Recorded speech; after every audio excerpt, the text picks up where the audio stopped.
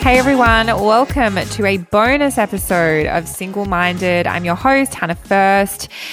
Today we are doing a bit of a movie club, but because I'm a bit of a movie buff, that'll make much more sense once you listen to the episode. And today me and my guest will be discussing Promising Young Woman. Please note that there are tons of spoilers. If you haven't seen the movie, please don't listen to this episode, but it's a fucking great movie. So go out and see it, press pause and come back and we'll see you later.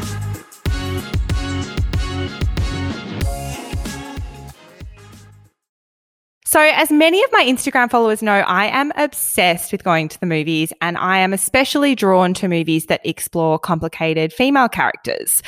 Dr. Janice Lorick is a lecturer in screen and cultural studies at Melbourne Uni, which is actually where I also went to uni, and she has a PhD in film and screen studies, and her research expertise centres on cinefeminism. I hope I said that correctly. And women's filmmaking. She is the author of the book Violent Women in Contemporary Cinema and has published in numerous international journals on feminist film theory. Dr. Lorick is also a co-organiser and founding member of the Melbourne Women in Film Festival, a not-for-profit festival aimed at celebrating and supporting the work of women filmmakers and creatives. Welcome to the podcast, Janice. Oh, thanks very much, Hannah. It's good to be here. Today we are going to discuss and dissect the movie Promising Young Woman. But first I have a few movie-related dating questions for you. So I really wanted to know, is going to the movies like the worst first date idea for you? Look, I think I probably wouldn't go on a date to a movie for a first date, simply because I think if you haven't gotten to know someone yet, it can be a bit awkward sitting there in the silence next to each other. I mean, I love going to the movies as a date, but maybe for a first date, I'd want to like have a drink or a coffee first, just to chat, I think. Yep. And you actually tweeted recently, and I just laughed, really laughed at this one. You said, a guy just straight up said to me, I'm a huge movie buff. And you said red flag or... So when did this happen? This happened quite recently. Yeah, look, I was talking to a fella and, you know, I mentioned what I do for a living. And yeah, he just said, oh, I'm a huge movie buff. And I was a little bit surprised because even though I literally teach film studies, I personally, I would never describe myself in that way. I don't know. And also I thought it was also a bit of a challenge, and I felt really tempted to sort of quiz him and test his knowledge and see whether it was a legitimate claim. But no, I mean, it was funny, but I love it when people want to talk to me about movies, so it's not a problem. But I did raise my eyebrow a little bit, yeah. And the last sort of, I guess, because this is obviously called Single Minded, and something that I personally love to do, and I really recommend this to any like single women listening that have never done it before, because it's really liberating, is going to the movies alone. That was the first thing that I did when cinemas reopened after lockdown. Is that something that you also love to do? Oh yeah, no, I really like going to the movies alone, and plus, you know, I watch a lot of movies for my job, and so it gets to the point where I just kind of have to. Otherwise, it's just so hard to assemble a crew of people or a person to go see all of the movies with. So, yeah, I really like going to the movies alone. I think it's really nice. Just pop down there, get a glass of wine, then come back, you know, straight back home afterwards, or do whatever else you need to do that day. I think it's really lovely and a nice little break. Yeah. It's actually such a nice date. Like, when people say take yourself out on a date, I immediately think of going to the movies on my own. I just love it. And also because no one talks to you throughout the movie. It's a really nice, relaxing experience. The first time I ever did it, though, I felt a bit awkward, to be honest. Yeah, I mean, but then you realise no one cares, and then you start to see, you know, a bunch of other people who do it, and you start to love it. I think it's a nice little thing to do for yourself. So now on to the movie that we're going to chat about today. This is kind of our first single-minded movie club, and I haven't stopped thinking about this movie since I saw it. If you haven't seen Promising Young Woman, please pause the podcast right now because there's big spoilers throughout this episode. Go and see it immediately and then tune back in after. So Janice, I just wanted for you to give us a quick recap on like the stories and some of the main themes of the movie. Yeah, so I suppose you'd call it a revenge film. So it's about a 30-year-old woman named Cassie, And what she does is, when she's got a bit of a spare evening, she goes to a nightclub or a bar and pretends to be super duper drunk and waits for a guy to pick her up, basically, and make a move on her, even though she's clearly way too drunk to actually consent. However, once she gets them home, or once they take her back to their place, she reveals, in fact, that she's actually stone cold sober and, tricks them into believing that she's, really drunk. So I suppose you'd call it a revenge film. And as the story emerges, it's revealed that some years ago, when she was in college, one of her best friends was actually assaulted on campus, and it's strongly implied that she's since passed away, or perhaps even taken her own life as a result of this. And Cassie is basically really traumatized by what happened and is taking revenge upon people and on guys when she can. And all of this is thrown into some level of complication when she runs into a guy who she used to go to college with, named Ryan, and they start a relationship, and it kind of throws up a lot of these memories from the past and memories of what happened. What did you think of the opening scene? I was like, what is this movie? I was really, all the guys on the dance floor with their crutches out. Yes, I love the opening scene. So the film essentially opens the way that I just described it. We open in a club. It's obviously after a work day, and we see just so many dudes, way too many dudes, just dancing around in their office wear. And it starts with this sort of slow pan of medium close-up shots of dudes in their office trousers, just, bumping and grinding against each other on the dance floor. And I just thought it was so funny because you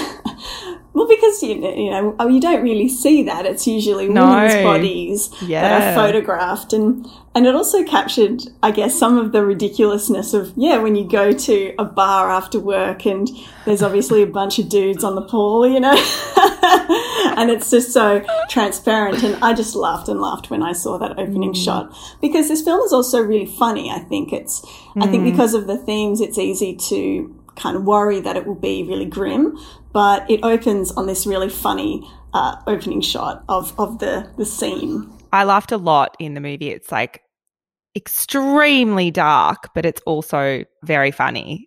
So I actually wanted to know what you thought. I mean, I loved the movie. What did you think of the movie? I also loved it. I think I went in expecting it to be a bit more violent, I thought there would be a much higher body count, but I can say that it's actually not quite as violent as that. So I was a little bit like, oh, okay, I thought there would be a bit more of that. But having thought about it, I really appreciate what it was doing. I think it was super funny. I thought that it really managed to get its point across. It had a very specific set of ideas that it wanted to talk about, college rape and rape on campus, and also, I guess, what it means to live with trauma. And how do you move on with that? Do you forgive? How do you live with this sort of experience? And even though I was a bit surprised by the ending and I thought it would end slightly differently, having seen a lot of revenge films, I think it was an interesting and a smart decision to end it in the way that it did, because, sometimes it ends with the woman, sailing off into the sunset afterwards. And I think we've seen that. But the ending of this film goes for something a little bit different. And I know not everybody likes it, but I really respect what it was doing. And I think it genuinely was a different approach to the genre. Yeah. I guess for me, I was like, I left the movie and I didn't quite, there was a lot of different things being said and I couldn't quite distill was it saying that, because I know the mum said in a scene, she said, it's time to move on, or however she phrased that, the mum of the friend Nina, but she was sort of, definitely on this revenge path. So I didn't quite, it wasn't quite clear what was the message in that way. I think ultimately the film wanted to make a point about rage, I think, because it's very exciting to watch a film about women's rage, because we don't see women's rage on screen, and women expressing rage is really not very accepted. I mean, we're not meant to get angry. We're not meant to be vengeful. And it's a very potent and exciting thing to see in a film. But I also think, and what the film is, I think, saying is that rage can consume you. And even though it's very invigorating to see it in a movie, what does it actually cost someone who holds on to it in the way that she does? And that's one reason why I think it ended in the way that it did, because there's a suggestion that Cassie might be able to let go of what happened to Nina and might be able to move on, but she can't, and it does actually end up destroying her in the end, even though she goes out with a bang. I think the film does have to say, look, there has to be a way forward that isn't this. It's great to watch it, but really rage can consume you. And in some ways it's quite a sad movie, I think, in what it says about that. Yeah. Speaking of the ending, so I thought the ending was brilliant. I was not expecting it. I think I'm so used to happy endings, and I'm a sucker for happy endings. When they're singing the Paris Hilton song in the pharmacy, I just was like, this is a really a massive change in pace, and I'm not really sure what's going on here, but I was like, I guess they're going to live happily ever after. And then it took this big turn, and, you see the ending. I was just like, oh, that was exactly how it should have ended. I really was like, but I wasn't expecting it. So how did you feel about the ending? I think initially I was a bit surprised. Well, we're talking about this film with spoilers. I mean, she dies. She dies at the end. Yep. She doesn't kill him. He kills her. And a part of me, my sort of lust for revenge in the film was denied. And so I thought, no, boo. But having said all that, I got over it, I think, because I understood that it was kind of like a self-destruct, going out with a bang, that kind of victory from beyond the grave. And yeah, I appreciated that. And I do think that a lot of the film wanted to get that point across again about just average men being the kind of people who do this. And that fear that you might have that, this guy who's really sweet and who you can see yourself with might actually have, I don't know, something in him or something in his past. And I think that's a very frightening thought, and a thought that probably a lot of women have had. And, I really admire the film for going there. And I think the kind of tragic aspect of not being able to be together with this guy, that had to happen in order for the film to explore this fear of, who are these nice guys? What's actually underneath there? It was such an exaggerated form of bro code when they're standing by the fire and they're hugging, and then you see her ridiculous coloured nail, the nail polish. I was laughing, but it wasn't funny. But the way that kind of bro code was, that theme, it was kind of almost ridiculous, but it was very funny. It was, and I think it speaks to something true, which is that when trouble starts, people protect their own, and bros protect their own. And she was really very vulnerable in that final scene, what she did, and she went in there, and yes, there's sort of a ridiculous element, and she's almost like she's masquerading, or she's performing this image. Well, in fact, she is always performing. She's always performing and putting on an act. And the ridiculous wig and the ridiculous outfit is kind of that. And yeah, and then when we see, what happens to her, it's sort of this really strange, reversal of tone, the nails, but also, the fire. It's that really, really dark.